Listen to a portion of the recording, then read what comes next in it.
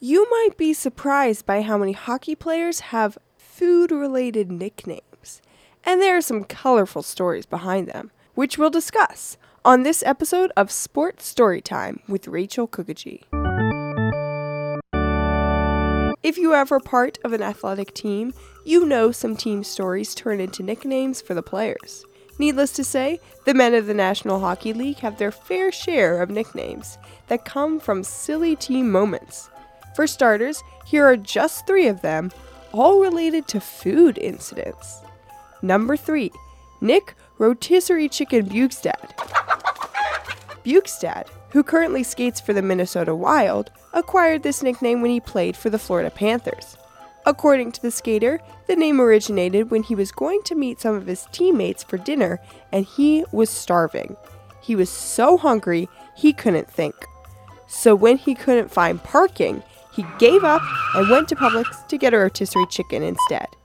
When he texted his friends to tell them what he did, they thought it was so funny and even talked about it on ESPN the next day. Thus, it became a nickname not just among the team, but among fans, and they started making signs and even throwing chicken wings onto the ice at Florida games.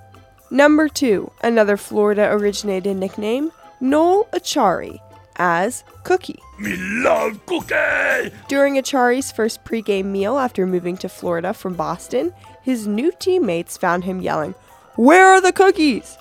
Apparently, cookies were part of his pregame ritual.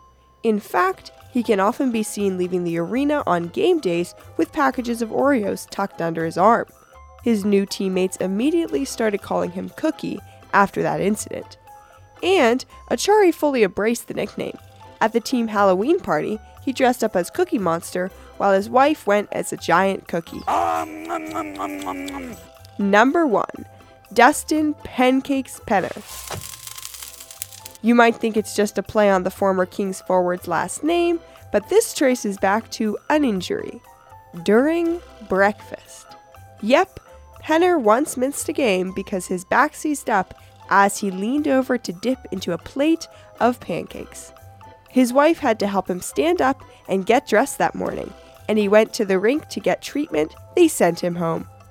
But Penner made light of the situation and even turned the incident into an opportunity for a charity event called Pancakes with Penner, where the skater served fans at IHOP. Thanks to The Athletic, NHL.com, Yahoo Sports, Wikipedia, and thehockeywriters.com for the information in this episode. And thank you for listening to another episode of Sports Storytime with Rachel Kukaji.